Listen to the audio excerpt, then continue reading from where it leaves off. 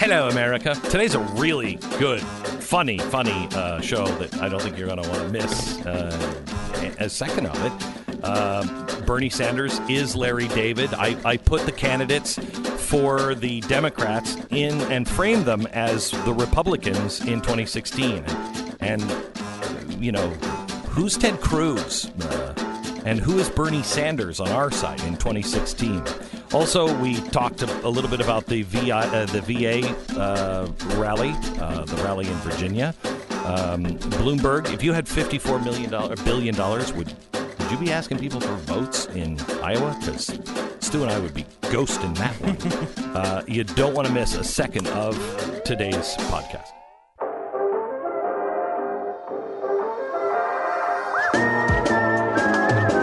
You're listening to the best of the Glenn Beck program. By the way, there is a new book out called Profiles in Corruption by Peter Schweitzer. Oh, wow. Here's what's amazing. Look at this. It's a 300-page book, and the last 104 pages is all fine print footnotes. I mean, this thing is so well documented.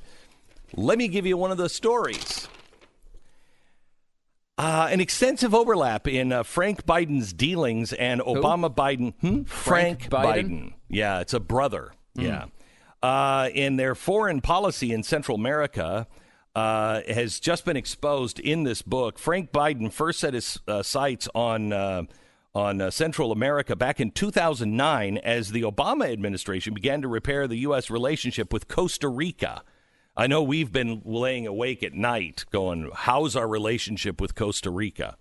When President Obama entered the White House, he set out to mend fences in the region in hopes of inaugurating a new era of global cooperation. Leading that charge on that front was Joe Biden, who has long-standing ties to the region from his tenure leading the Senate Foreign Relations Committee.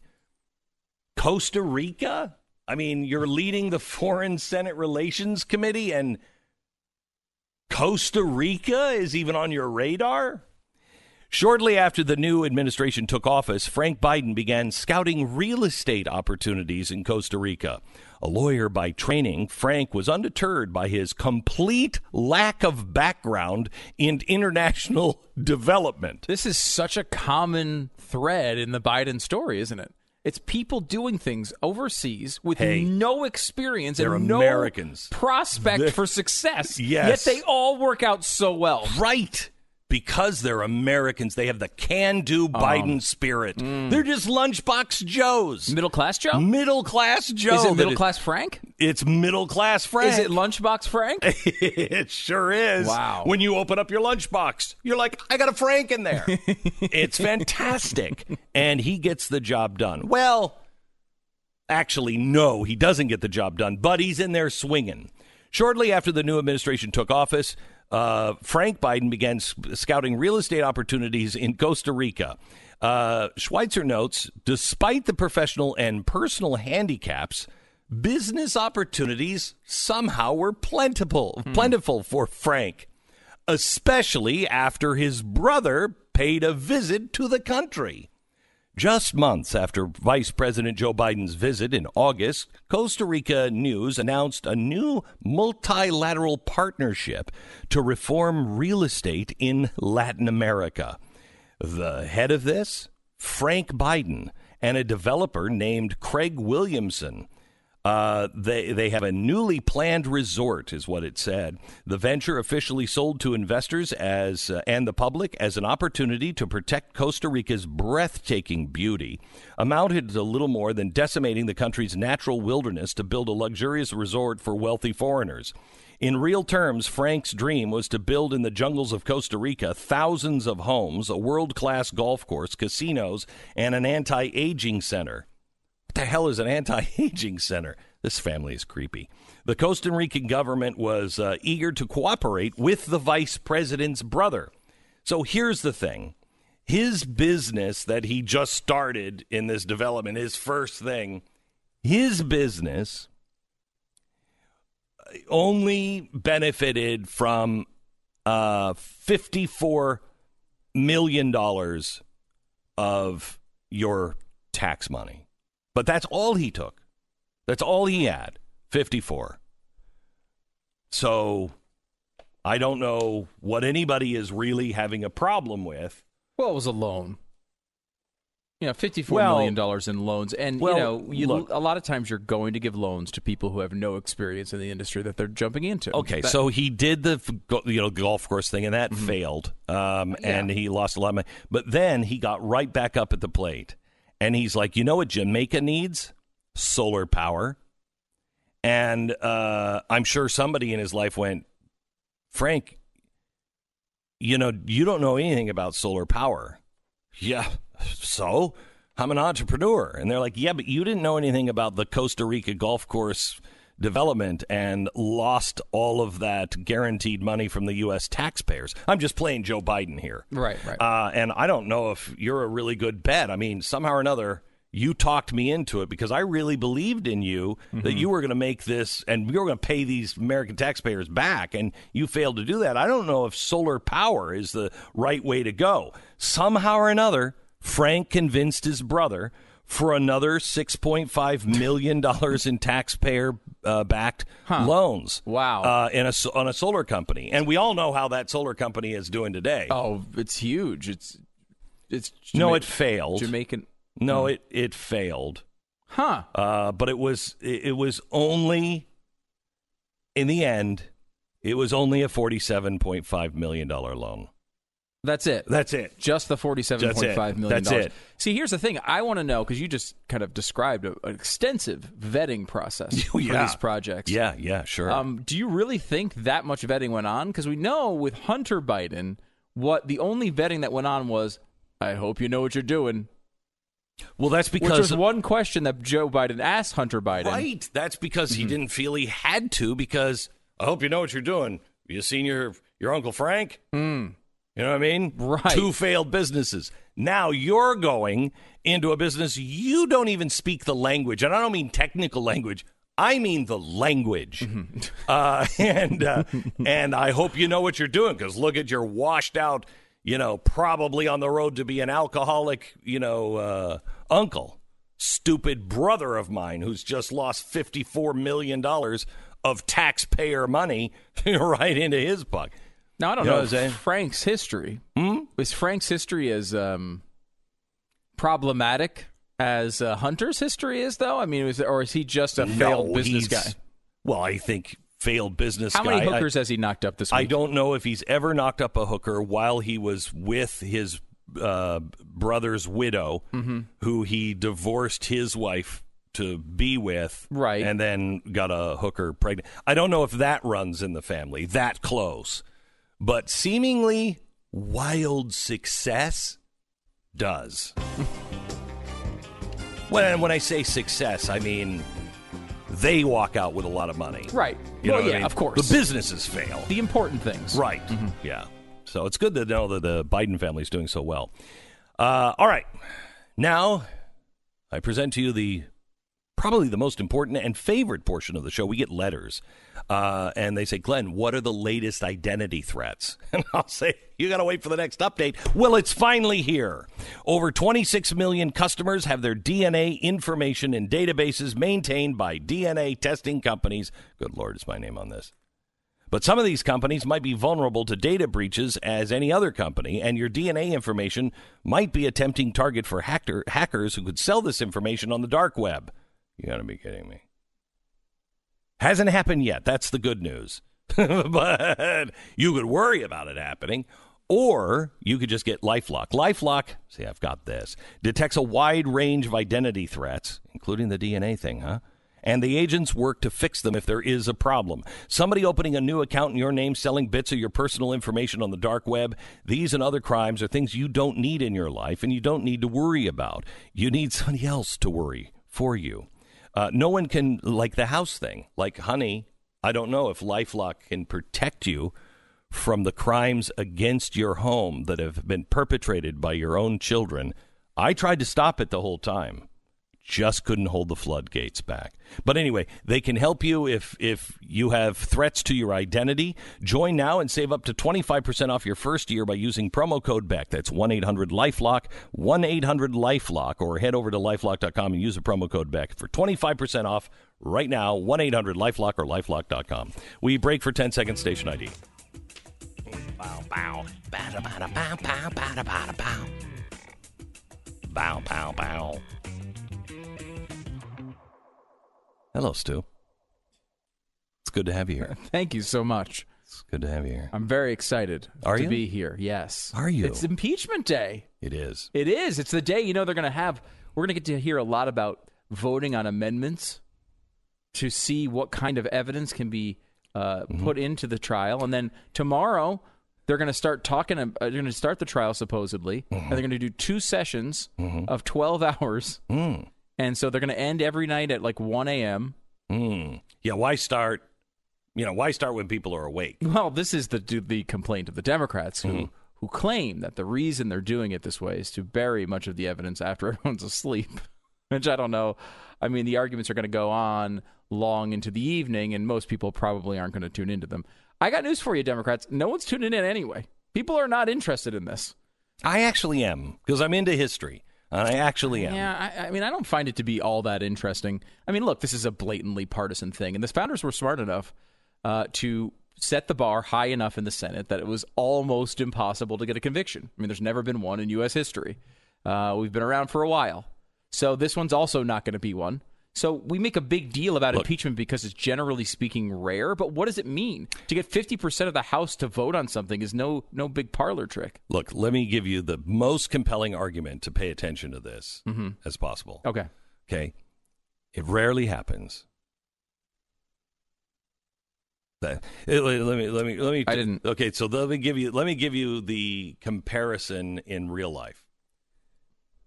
We don't know how long your grandma's going to be with us. I mean, oh, no. You should go to see your grandma. Okay. Because she might not be with us very much longer. Okay, yeah, sure. Okay, that's the only reason. Why? We don't know how much longer this republic is going to last. You should watch. You should be there when it takes its last gasps. Okay. Okay. Yeah, because life support is on. Yeah, and if we make it through, hey, you saw a bit of history that not a lot of people have seen before. In fact, no one has ever seen the American Republic act like this before. It is. So it's like you're the first man on the moon. It is completely insane. I mean, the founders talked about this as being, eventually it will be a partisan process and it will go through this. But that's why there's 67 votes needed in the Senate. I mean, listen to Chuck Schumer talk about this. We played that clip yesterday. I mean, Schumer's like, look, eventually, if you go after Bill Clinton, the Democrats are going to come back and just do this for pure partisan reasons. And here he is leading the charge. Whoa, here it is. But it's him. And remember, he's right. Remember, the vast right-wing conspiracy took hold because they've been after this president, Bill Clinton, since even before he was elected. This has been their goal the whole time. Really? Because that seemed like now. The best of the Glenn Beck program.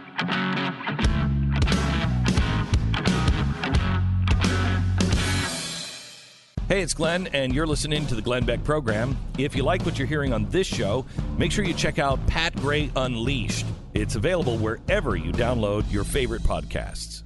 So, Pat. So the rally yesterday, the piles of dead bodies. Oh, my gosh. Horrific. My gosh. Was it a horror or what? Hang on just a second. Let's listen to what the press said. Okay. Here's a montage of what the press said about this rally and what was coming to Virginia.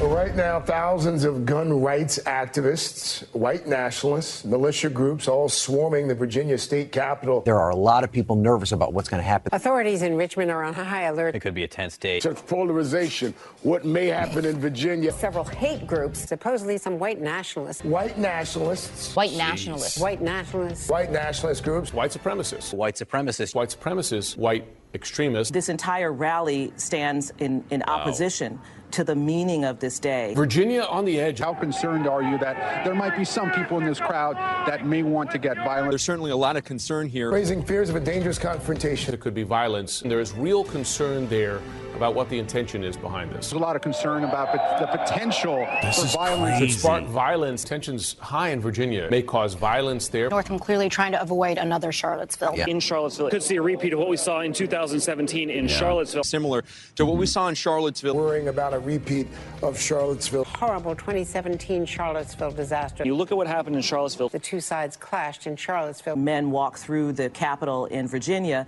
carrying weapons of war. Many demonstrators are, in fact, heavily armed. Heavily armed. Heavily armed. Look at the gear. What is this all about? Militia groups, armed militia. These militia groups. Far-right militias. Militia groups. Far-right extremists. Look, those threats which caused the governor to call for a state of emergency have simply not emerged. The police very clear in saying that they have not had a single arrest during this rally. Thank you. At least CNN told the truth at the end. Yeah, they did. At the end. At the end. Yeah, they smeared them for about a week. But then at the end, they did that one report where they're like, hey. Okay, nothing happened. You know what's crazy is the reports were not a single arrest. The police were not out in force because I think the police knew. The police knew who these people were. So the police were not out in force. And the, quote, crazy, radical militia groups. The white supremacists. White supremacists brought trash bags and cleaned up after themselves. That's just like those Nazis to try to trick you into thinking that they're not litter bugs. You know they are. I was shocked. I was shocked at the number of Nazi armbands yesterday. Oh, my gosh. Yeah, they were all invisible, but I think that's even worse. That's of course worse when they try to hide it like that. And then when Adolf Hitler got up and he started, I thought the guy was dead. And he introduced Eichmann. Oh my gosh! Oh man, those were and now terrible that wasn't times. Nobody heard it or saw it, but that makes it worse. I think it does, Pat. I really do. I do. And you know what these Nazis do? Liars. They are so insidious. They all pretend like they all say, oh, I was against the Nazis. I have nothing to do with the Nazi party. Right. You know what I mean? Wink, wink. Right. Yeah. Right. And so they're denying all of that stuff every single day. So they say things like, we're against them. Hey, we're just constitutionalists. We're for small government. We care about everybody's rights. Sure. Yeah. That's what the founder said, too. Yeah. And then what did they do? They had slaves. That's what they did. Okay. And they fomented revolution. Thank you. So these Nazis, they had guns. Even though they don't appear to be Nazis, they speak out against Nazis. They fought wars against Nazis. Their silence, their silent support of Nazis. Their silence is deafening. It's worse. Deafening and worse. Yeah. It's worse than what MSNBC said. It is. Worse. Because there's no sign of it. There's no sign of it. Everybody was pretending to be nice. Which makes everybody relax. Right. And then what happens? And then they got you. Yeah, they have. It's worse. Right where they want you. Worse than MSNBC. It's worse. It's much worse. Basically where they are. That's where the media basically is at this point. They're hiding it. They're hiding it. Everybody knows that dog whistle that they blew yesterday. Thank you. Well, dogs know it. People can't hear dog whistles. No, that's a weird thing. But all the racist dogs, they were all there. You see how many German Shepherds were there? How many white dogs were there? A lot. A lot of them. Yeah. And I will say, it was nice to see the media a year after the Covington incident really learn their lesson. Over incidents like this. They did learn their lesson. They learned their lesson. Yes. They know. You'll notice it. Don't hype things that aren't real. Don't do it because you'll get burned. In fact, you'll have to pay millions of dollars in lawsuits. Right. Potentially, like CNN did. And CNN paid that. Nobody else has paid that. And who is the one that came out immediately and went, "Hey, these weren't racist. It was all peaceful. They were great." CNN. Now, they can smear leading up, but as soon as there was no evidence... That's a nice little explanation for why they would have done that. Exactly right. Huh. Thank you, Sandman. Yeah, Nick Sandman was... I mean, that's a brave look. That's a brave Sandman, kid. Brave kid. Bring us. I feel like it's more like Enter Sandman when CNN's looking at it. They're like, oh, no. Here it comes. This is... I mean, it is a pretty amazing development. I mean, a year ago, here they are... trashing this kid who's standing in his place, and they went doing nothing. And it was just, I will say, the Washington Post was worse.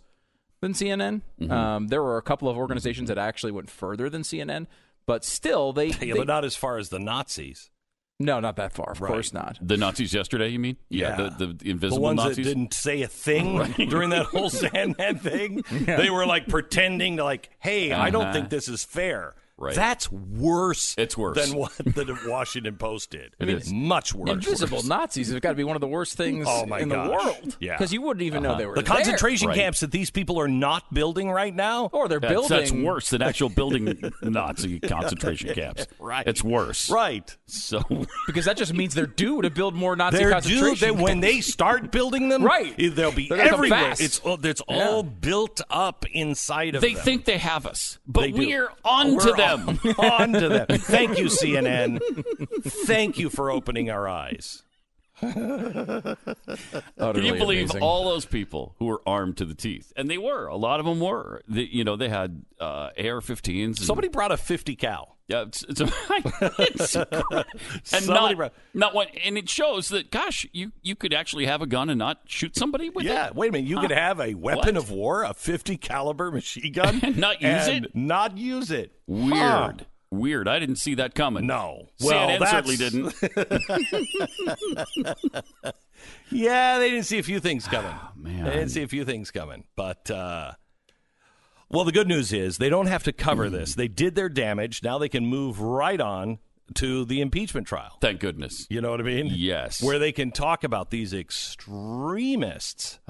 These just radical extremists that are trying to take the country back from whom? From whom? The black man? The orange man. They're trying to take it back from the orange man. Is that what? Yes, the orange man in the White House. Wow. There's nothing worse than an orange man in a White House. Although I do like dreamsicles. And that kind of sounds like a dreamsicle. It kind of does. It does. Orange man, White House. I'm in. Now, do you think the Senate will vote to do the witnesses, or are we going to end this thing quicker? Like in 2 weeks wrapped up, or is this a months-long process? It's not going to be a months-long process. I do think that there's a chance that they vote yes on, they only need 4 Republicans. Though there's no indications yet that Mitt Romney's not even the one they're talking about. They're talking about Murkowski and Collins and Lamar Alexander. And but that's only 3. If you don't have Romney in that, I don't think he's been saying he's going to. I don't think Romney he can afford will to. always make the wrong choice. Although he can't afford to. I can't afford to. I don't like him. I'm not a massive Mitt Romney fan, but he has not been like him. Other than just generally speaking Romney speak. He has not been outspoken and saying I'm gonna, we need this to go to trial. Thinking about it, it's worse. It's worse because he's not saying it. He's not saying anything. Oh my God, that makes it worse. You're right. He's an invisible vote for witnesses. I'm just telling you. He may very well vote for it, but they only need 4. He will. Even if it's just in his Even head. if he doesn't, that's worse. That's worse. Because he sold us out and then sold himself out on top of it. Bad. Yep, bad. Yep. Bad. That is bad. Wow. Right? You know he wants to, but then he won't. So he's a double sellout. This is the best of the Glenn Beck program.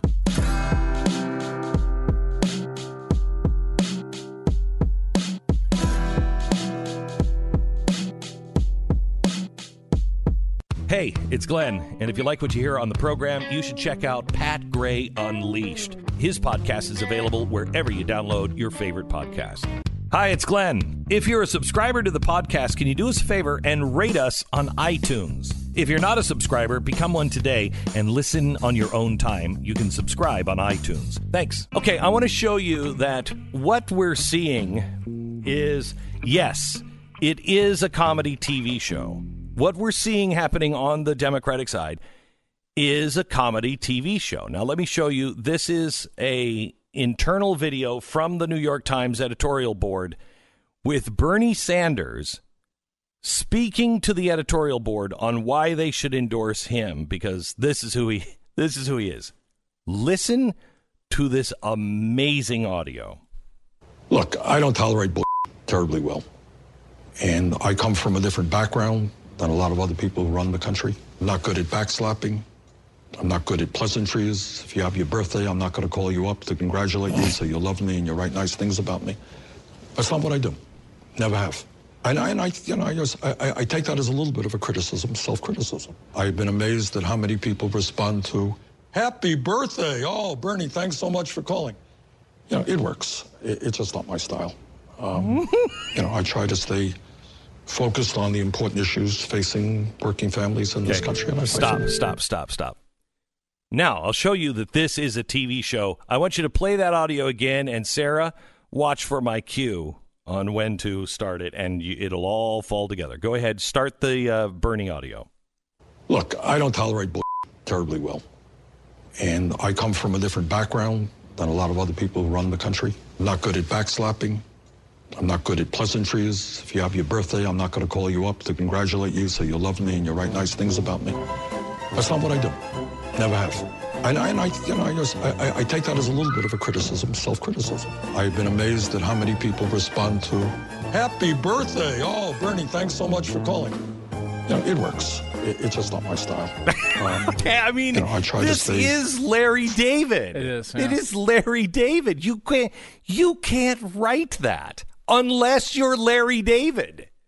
And he's just as frustrated and miserable, and crazy. It's the same character. It's crazy. Okay, but that's not the character they want. Okay, they don't want Larry David. They want Donald Trump. Who does? The Democrats. May have missed a news story. What do you mean? No. They want a Donald Trump. They want somebody who speaks to the American people, just says it like it is. On their version of it. What evidence do you have of this? They want to beat Donald Trump. So they're looking for someone. They want their own Donald Trump? They want their own Donald Trump that can box people out, punch them in the face, get them to shut up and sit down, that can wield power like Donald Trump does. Okay? That's what they want. They want that kind of personality. Okay, so let's look at, as I was looking at the Democratic field the other day, and I started thinking, okay, so what's really going on here? How can we possibly relate to the people that are on the stage? Because they're all weirdos and freaks. And is it just me? No, it's not. So I thought, what is it that they are actually? What is it that they're actually looking for? They have Joe Biden, Bernie Sanders, Elizabeth Warren, Pete Buttigieg, Amy Klobuchar, and Michael Bloomberg, also still in the race, Andrew Yang and Tom Steyer. Well, you're forgetting about Michael Bennet, Tulsi Gabbard, John Delaney, and Deval Patrick. Yeah, sure I am. Yeah, okay. See? Sure. Just like the rest of America. But let's just take the ones that they have. What they're doing is what the Republicans were doing in 2016. There was a chance to have a new party and a new direction, okay? And if you look at all of the players here, you will see that the same players, just on the opposite side, were in 2016, except for one. Joe Biden. Who's Joe Biden?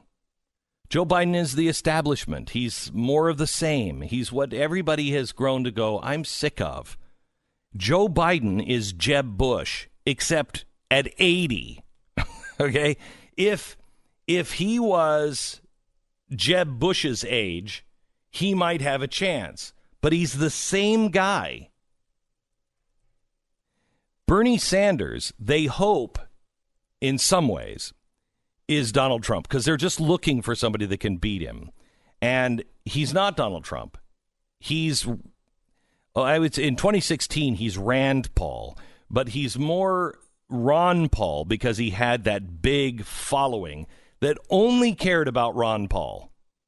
And they didn't care about anything else. In fact, they wanted to burn the rest of the situation down. The party can go burn itself to the ground. They didn't care. That's Ron Paul. And because they're ideologues, they just have, Mao's little red book. We had the little pocket constitution. It's Rand Paul or Ron Paul. Elizabeth Warren, like Ron Paul, was too extreme for some people. But they liked the fact that he was constitutional and, he believed in all of these things, yada, yada, yada. But he was too far. You wanted somebody that was more, wonky or, just could operate in the system without burning it down. Mm-hmm. That's Elizabeth Warren. So Elizabeth Warren is Ted Cruz. Just the opposite side. All right. Ted Cruz is the guy who would go. You're like casting the movie. You're casting the movie of the Republican primary with the Democratic candidates because they kind of have there's an equivalence. There's an equivalence. Mm-hmm. They're not exact, and they're certainly ideologically on the opposite ends. But Ted Cruz was Ron Paul, except he wasn't going to burn the system down. He had a plan, and he was going to will execute this. Well, he was methodical. I can see that. That's okay. Those are fair so far. Right. So you have Elizabeth Warren as Cruz. Pete Buttigieg, I'm not really comfortable, but I think he's kind of like Marco Rubio. Yeah. He's less experienced than Marco Rubio, but you look at him, he's like, he should win. I mean, it's kind pretty of on good. Paper. On paper, he's good. Now, I kind of thought Rubio could be Kamala Harris, the on-paper candidate that should win. She would probably be better. But she's dropped out. Yeah. Buttigieg is the closest thing I think you have to Rubio. Yeah, and I don't think I don't have anybody clear-cut for Buttigieg. That's good, though. I think you're right, though. I think Rubio's a good example there. Andrew Yang, Carly Fiorina. Okay, both tech entrepreneurs. Somebody who speaks common sense, may not everybody on the other side's not going to agree with. But somewhat palatable to the other side at times. Correct. And somebody who's just like, can we just talk facts and figures here for just a second? Can we just be rational human beings for a minute? Generally thought of smart, well-liked. Correct. Yeah, I get that. All right. Okay. So you got me so far. Amy Klobuchar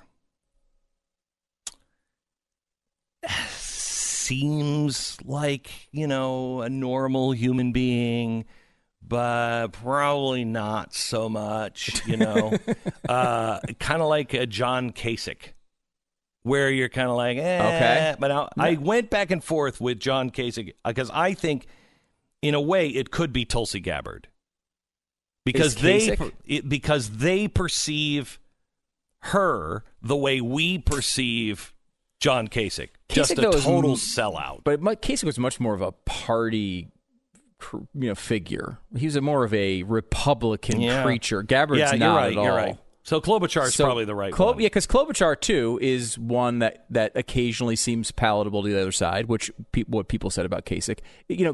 Kasich was the one candidate that the Democrats would say they wanted out of the entire field. And probably Republicans might say the same thing about Klobuchar. I mean, we talked to Mike Lee when he was in here, and we said, hey, what do you think, who is, of the Democrats that are running that you work with, who's the closest to the Constitution? And he said Klobuchar.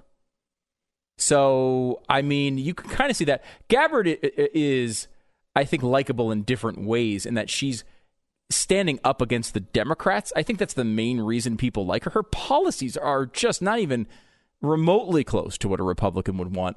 There are some people on the right who are like her anti-intervention sort of policies. So there's some alignment there, which there's not really any alignment. This is not fair to say, who's the closest to the Constitution in this field? It's probably Amy. That's like having me, Tim Tebow, and a wino. And which one's the closest to an astronaut? I don't know, probably Tebow because he's in shape. Right. But other than that... I think that's about the level. That's a good other than explanation. That, nothing. Right. Nothing. He struggled with it, to be fair. Okay, yes. But I think the idea is that occasionally Klobuchar could, in theory, say something that is parallel to sane. That's the only standard we're talking about here.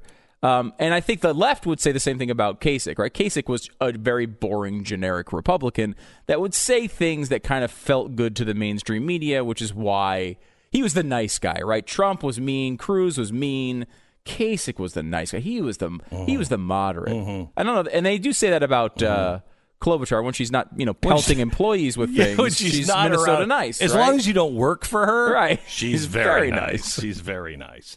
And as warm as those winters she's grown accustomed to. So Tulsi Gabbard, then, maybe Ben Carson. Yeah, because he's totally kind of from out of the not a normal Republican, right? He came from a totally different background, and as Gabbard did. She's very religious in her way. He's very religious, and I think didn't he have some strange background or uncommon? There background? Were reports on that, yeah. Yeah, and they're both really nice. They both kind of had a little bit of attention, but never really made a serious run. Yeah. Okay. Possibly. Okay. All right. Now Tom Steyer. Oof. I put into the category of Chris Christie.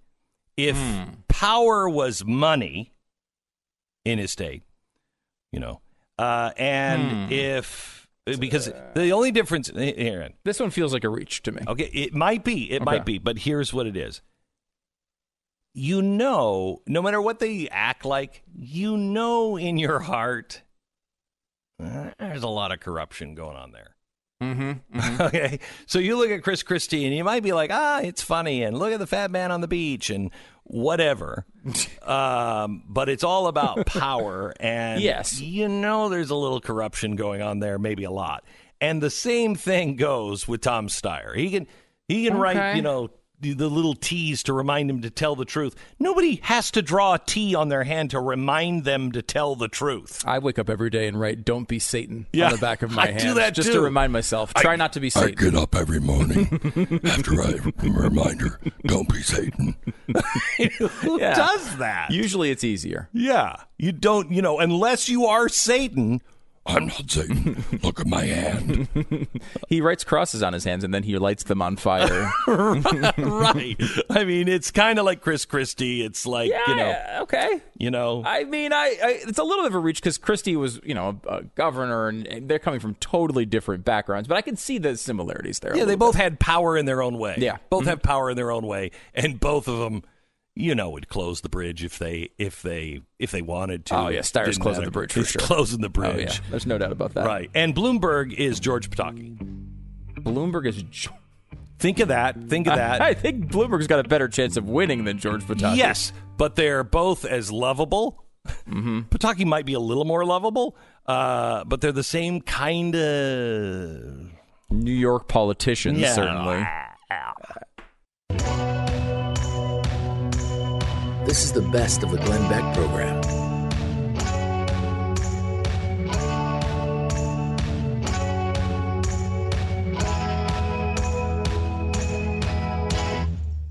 Like listening to this podcast? If you're not a subscriber, become one now on iTunes. And while you're there, do us a favor and rate the show. So Michael Bloomberg has $54 billion. Now, I cannot imagine, because I've watched others go through it. I mean, there is nothing that will talk you out of running for president faster than following somebody around the country who's running for president. It is a nightmare. It's a hard life.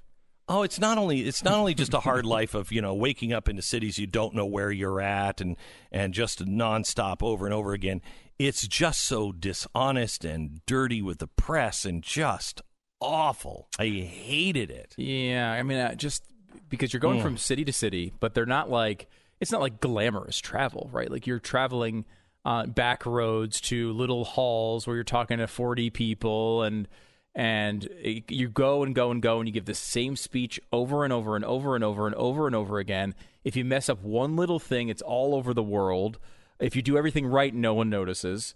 It is really and you're going in and out of like every back room, and they've got like, 3-day-old Danishes, and that's what you're eating. And there's nothing that will cure you from hotel food faster than going in the back way of hotels. We do that all the time, and I can name the hotels that I still am comfortable eating at.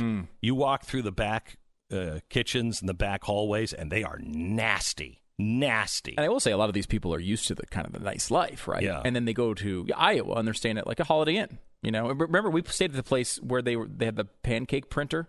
I loved those. In the lobby where you that just was the best. You just pressed a button and a Screw pancake the popped out. Four Seasons. Oh God, they don't have a pancake printer. I loved that hotel. I love that thing. I want one of them in my house. It was a Holiday Inn Express, if I'm not wrong. I think it was. And it legitimately, you just pressed a button and in about 40 seconds, a pancake popped out. It was a nice, hot, fantastic, delicious pancake. I want one in my house. Why don't we have one on set? No, a Holiday Inn Express. I want one in my house. So it's a different life from these, politicians that are used to nice hotels in Washington, D.C., and they're traveling all over the country getting nice speeches and everything else. That goes away for these terms. The one thing I did notice that while you're on campaign is you do get to see America. That's the one thing that the Electoral College ensures. Mm-hmm. These people have to go out to the farmlands. They have to go out to places and spend a lot of time with people who would never be in their circle. Never. No. And it's really good. Do you ever see Hillary Clinton at any state fair? Any state fair? No. Right. Never. I don't think she'd allow her private jet to fly over one. Right. No, people stink down there. No. So it requires them, because of the Electoral College, to go into places where they would never, ever go and really have to spend time living the life that they live. And I think that's healthy in some ways. Oh, I think it's definitely healthy. Yeah. But it's not something that if I have Michael Bloomberg money, I'm interested in participating in. I mean, Steyer's doing this. Now, Steyer does not have Bloomberg money. He has a couple $1 billion, which is not, nothing, right? Yeah. I mean, it's basically you remember when poverty. $1 billion meant something? It's basically poverty level, right? Is what we're talking about, right? For the Democrats, yeah, kind of, yes. But he is, and by the way, his ad spending has taken a nosedive the last few days. People are starting to wonder whether Steyer's decided maybe this is not going to happen. Maybe my money is not going to be able to buy this election, which of course is what conservatives have been saying forever. That's not the way it works. Plus, he's totally outshined by Bloomberg anyway on that front. So he's in trouble. But Steyer's been actually going to these early states and trying to campaign, and that's not something, even if I have Tom Steyer money, that I'm interested in. Now, if I've got Bloomberg money, there's no way I'm doing it. Now, Bloomberg one way to get Bloomberg money is to be the president of the United States. As soon as you're president of the United States, except for Donald Trump, you watch. Donald Trump's not going to be out making all these speeches and, giving all these because he's not in the popular crowd. It's true. He'll still do well, I think. No, he will, he but not before. look, do you remember when the Obamas were like, we still have student debt? Yeah. And then they just bought a $11 or $15 million house on Martha's Vineyard. 8 years later, that's a pretty decent 8 years. Yeah, Netflix is like, here, take $1 billion to make documentaries or whatever they're doing with that. I mean, it's just a payment. It is. Right? It's just a payment. It is. With Bloomberg money, though, you don't have to care about that. You don't care what your life is like afterwards. Your life is set. He's got $54 billion. He's the 9th richest man in the world already. That's a different level than even a Tom Steyer, right? So what do you do? All of a sudden, you wake up and you find out that you're related to Michael Bloomberg. He just died of, SARS or whatever, that Chinese thing. SARS. He's got that Chinese thing. Okay. I don't know how the Chinese keep getting sick. They all wear surgical masks. How do you keep getting sick? There's a chicken and an egg issue here you might want to consider. There's you're all wearing surgical masks all the time. The sickness may come from the surgical mask. But anyway, what do you do if he dies? He's your rich uncle. You're the only relative to Michael Bloomberg, and he's left you $54 billion. You don't even call me to say I'm not coming in. You never. I mean, you might see my face on television if I get unlucky. Right. But yes, you're right. I wouldn't even call. Maybe I have someone. We wouldn't. No. Wait. I'm going to amend that. Until you actually got the money, you would be coming in every day, and you wouldn't tell a soul. No way would I tell anybody. No one would know. Your best friends wouldn't know. Your wife probably wouldn't know. You would just be totally silent. Then you'd have it. Once you had the money, ghost. Oh, yeah. To a lot of people, I mean, maybe I'd give you a call just to kind of laugh. You know, no, the kids would come along. But would they be with the help now? Well, of course, someone's got to take care of them. It's not going to be me. I got $54 billion. Right, okay, I got it. Yeah, I'm not going to be working anymore. Right. Be patting them on the head. Nice to see you guys. Night-night. Now, of course, my first call would not be to you or my wife or anybody else, but Jeffrey Lurie, owner of the Philadelphia Eagles. And, of course, that would be immediately purchased for any price. So I probably out about, I mean, it's valued at $3 billion. He's not going to sell it to me at $3 billion because, why? Because why? He could sell to anybody for $3 billion, and he's not selling it. Right, so I don't you have to go through the overpay. NFL thing? Oh yeah, they'd approve me. Certainly, they would not approve you. Oh, they would. They would hate you because you were. Aren't you the guy who worked with Glenn Beck? No, I've destroyed. You know what? No, you have $54 billion. I'll spend $1 billion erasing you from the planet, so no one knows I ever knew you. But yeah, what happened to my studios? They were here yesterday. There's a new apartment building where my radio studio was. But yeah, I mean, so if you own something that's worth $3 billion and you can sell it at any time, like you have nice things, right? You could sell those things for whatever their market value is. You don't do that because you're valuing that thing more than the market does, right? I have if I've got. So how much are you willing to pay for the Philadelphia Eagles? Out of $54 billion, how much are you willing to give up? I mean, well, let's just say you're going to negotiate, but what's it worth? John Huntsman taught me this. John Huntsman Sr. Mm-hmm. Never pay more, not than what it's worth. Never pay more than what it's worth and what it's worth to you. Right. That's very important. Right. I mean, 54. I think he meant that number should always be lower. Oh, really? Because I think it's certain things I would value more than others, right? That's what the market is. So I would value the Philadelphia Eagles certainly more than almost anyone. Right, but he was talking about business. Remember, it's still business. Like I asked him one time, when does a Gulfstream jet ever make sense economically? And he said, it never does. Now he's like a billionaire. Yeah. Never does. Then why did you get one? Because my time with my family is more valuable than the money. Okay. Exactly. Right. Right. Like, I mean, there's never a way of, a vacation is worth paying for it. Any vacation. It's not worth it financially. However, you're buying an experience. You're buying something you enjoy. So you're buying a $2, $4, $6, $8 billion experience with the Eagles? Well, first of all, it's going to generate lots of revenue. However, I mean, you start getting north of $10 billion, I start getting a little nervous, probably. Nervous? You have $54 billion. Don't tell Jeffrey Lurie this, because if I do get the $54 billion, he's going to have a very good negotiating position. However, I want it. And I'll pay any price, basically, right? I mean, first of all, I only need to get 51% of it. So, I mean, I might even be able to skimp a little. I can't think of anything that I would pay $1 billion for. That would mean so much to me that I would start, like, for instance, I could see myself starting a town, going out someplace, doing what Walt Disney did, what he tried to do with Epcot, and say, Nevada, I want this property, and it's mine. I can build whatever none of your little rules. I'm going to build a capitalist John Galt kind of town. That's cool. We're going to experiment. I could do that, but I can't think of a thing or an entity that I would want. You wouldn't buy, some Disney property that you want, or they would never sell it to me. And it would be much more than $54 billion. Yeah. Maybe the Space Needle, only just to spite all of the people in Seattle that are crazy. Because they could never, right? They could, as long as I keep the elevator up at the top, they could never grapple up. Yeah. So I'd be safe. I would, what I would do? I'd put Crisco on the legs of the Space Needle. So you're just basically being Rapunzel? Is that your basically, story? But I never come down. And then I electrify the roof, and I electrify the little thing that goes around the Space Needle. So if you're trying to skydive in, and you have to look at me all the time. I'm in every picture you want because I have the Space Needle.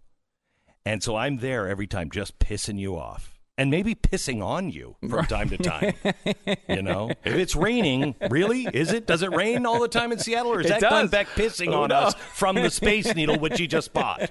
It might be that. Find out how much that's worth.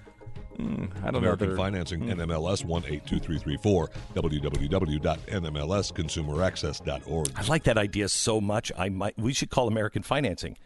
How much down do I need to buy the Space Needle? What kind of rate can I get on a $10 billion loan? Right. Now, there's no way for me to pay that back unless somehow or another I'm related to Michael Bloomberg and his only relative, and he decides to leave it to me. And he inexplicably has SARS. Right. Which is a really weird thing for him to get today. He could have it. Hey, he could have it. I don't even remember what SARS was. I think it was one of those viruses that was going around China for a while. It was like wasn't one of it? those things that it's like 2010 But maybe. when I said it, I'm like, oh, God, I hope that wasn't one of those really bad. Oh, it was pretty scary for, it was like the swine flu. Remember for like 1 year, everyone was freaked out about it. It's the flu. And there's a new one, too, by the way, that looks, again, very scary. Yeah. It's a flu. It kills old people. And people with the weak regular immunity. flu kills a lot of old people. Yeah, I know. Sadly. This is just a, souped up flu. Okay, we got it. You understand the... I understand the concept of the flu. I got it. And this is a bad one. Okay, get over it. Do you remember when AIDS was first coming on the scene, and there was a product called the AIDS Diet Plan? Oh, yeah. They were like candies. AYDS. Yeah. AIDS Diet Plan. And I remember when you saw AIDS and everybody was losing weight and it was just a horrible death. I just remember thinking, those people in that company are just like, good God, you couldn't have called it Butterfinger? You couldn't cut it anything else. Anything but AIDS? Yeah. And they just disappeared. Definitely a secondary tragedy of the virus, but it was sad.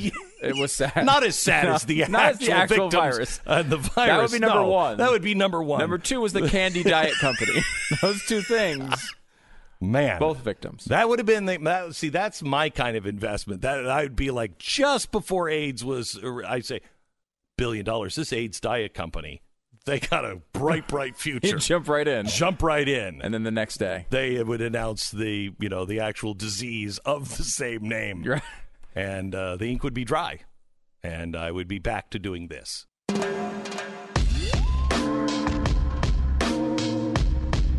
The best of the Glenn Beck program.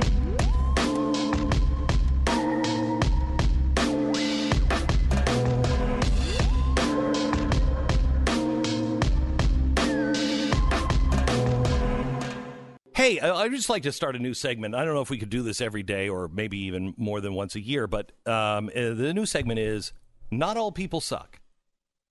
And I think it's not more than once a year, obviously. So it's an biannual. It might be every, we'll find one and we save it for the presidential election years. Okay? Yeah, so once every 4 years. Yeah, once every 4 years. Just like the Olympics. Yeah. We'll trot out a good story about we people. got a good story about people that make you go, not everybody sucks. Okay, so this is a story about Howard Kirby. Now, Howard was living in Owasso, Michigan. I don't even. Okay. Owasso. Get a real name if you're a town. Anyway, he purchased at the Habitat for Humanity Restore. He purchased a couch and an ottoman. And he brought it home, and it was just for his man cave, and he was sitting in it, and he was, like, really uncomfortable. And he was, saying, geez, man, this is... The ottoman is just really uncomfortable. It doesn't feel at all like the couch. And so his daughter says, let me look at it. And so she found a zipper on it, and she unzipped it, and inside they discovered stacks of $100 bills. Okay? Nice. Now, it's not Michael Bloomberg money, but it's sweet money. Okay? Now, I want to ask, remember, the name of this is Not All People Suck, but we know that most do. Okay? So the first stop on the most do train is if you found $43,170 in a couch you just bought, possession 9/10 of the law. This was a you didn't steal couch. it. You didn't steal it. They sold it to you. It was in there. It didn't belong to Habitat for Humanity. They had it. They supposedly went over it, make sure it was good, and they sold it to me. What do you do with the $43,000? What is the thing that you do?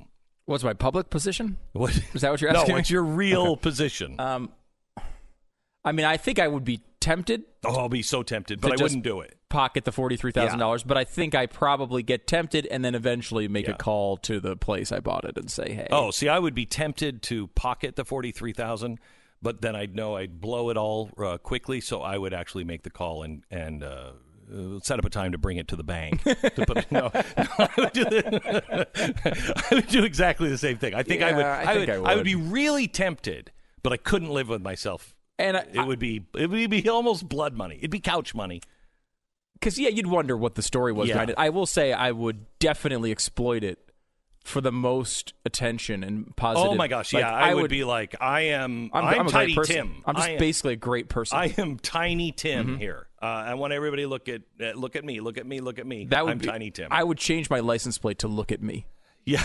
After doing this. Because I want everyone to know what a great person I was, and I would do it just for personal gain. I mean, at the end of the day, I might as well just keep the money. I might just have my personal campaign would be who's better than me, and my license plate would just read, not you. Not you. Okay. So anyway. So this is biblical, right? Yeah. Of course it is. Of course it is. It's in the Bible someplace. It's all in the Bible. We're still in Bible country.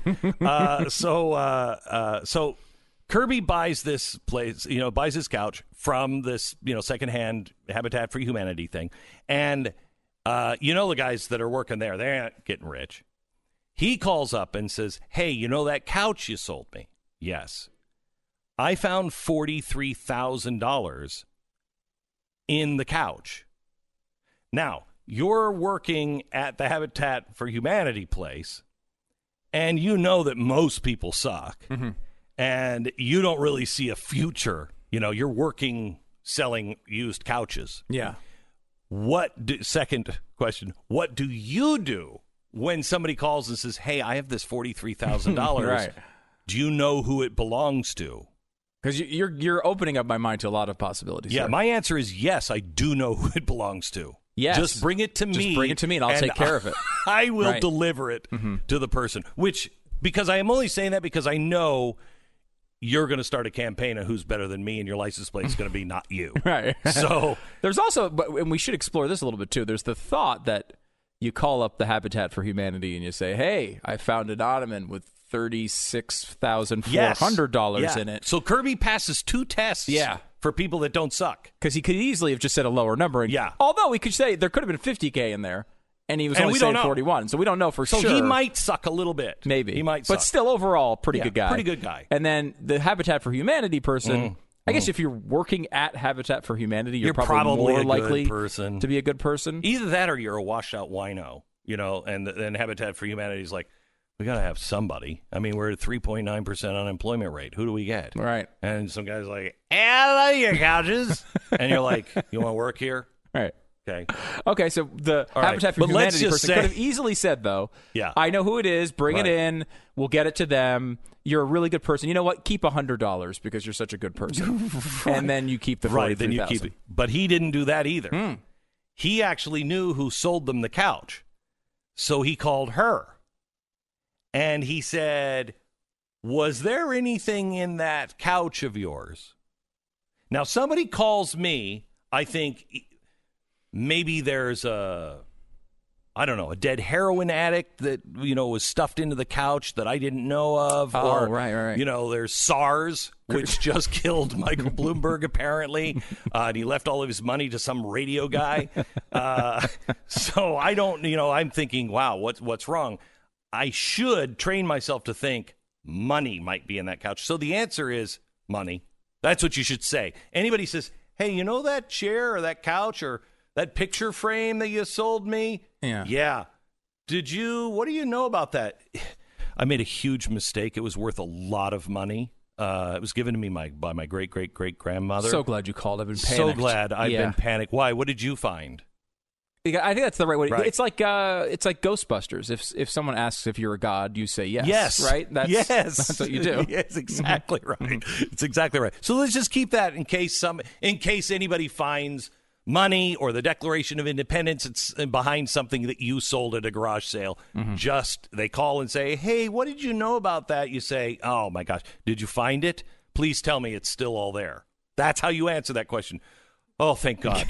Please tell me it's all still there. Yes. Okay? That's the right answer. Oh, I'm so glad. Well, I don't want to tell you. Wait, because if they say, well, what is it? Oh, wait, if you didn't find it, I don't think we should talk about it. But I do need it back. Right. I desperately need it back. So it's easy to do that. Mm-hmm. So this woman didn't do that. When they call her, now she's the third person. And she's like, well, that was my father's couch. And I just sold it. And I gave it to Habitat for Humanity.